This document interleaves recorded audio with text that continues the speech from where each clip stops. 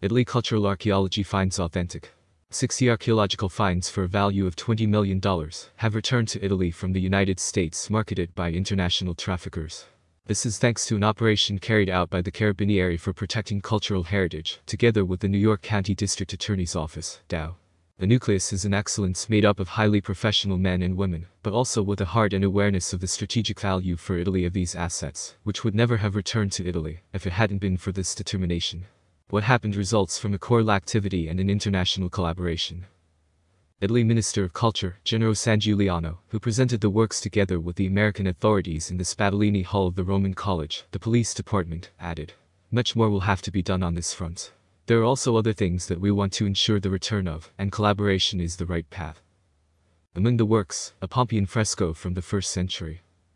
The works had been offered for sale by some Italian art brokers, and then merged into US private collections, such as that of one of the largest ancient art collectors in the world, to whom it was even imposed for the first time of its kind, a lifetime ban on the purchase of antiquities, following the multi-year multinational criminal investigation conducted by the DAO. Among the most precious finds stolen and placed on the illicit market was a Pompeian fresco depicting child Hercules with snake from the 1st century, in addition to Christ, a marble head of Athena, a calyx with a white background, and a bronze bust. SGARBIs, doubts. There may be fakes.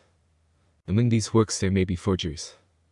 This was stated by Vittorio Scarbi, Undersecretary for Culture, referring to the 60 archaeological finds returned to Italy from the USA, where they had been illegally placed on the market.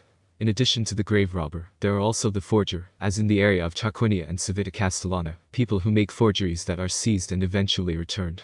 There is a famous forger called Homer, who died recently, who has pupils who are probably the authors of at least 1 or 2 vases that are exhibited there. Then there is also a sculpture. Which then doesn't mean anything. It's not that in itself that the action is wrong, but it indicates the margin of uncertainty of this action. However, on the sidelines of the press conference, the US and Carabinieri authorities announced that there is no reason to doubt the authenticity of the finds. More news about Italy.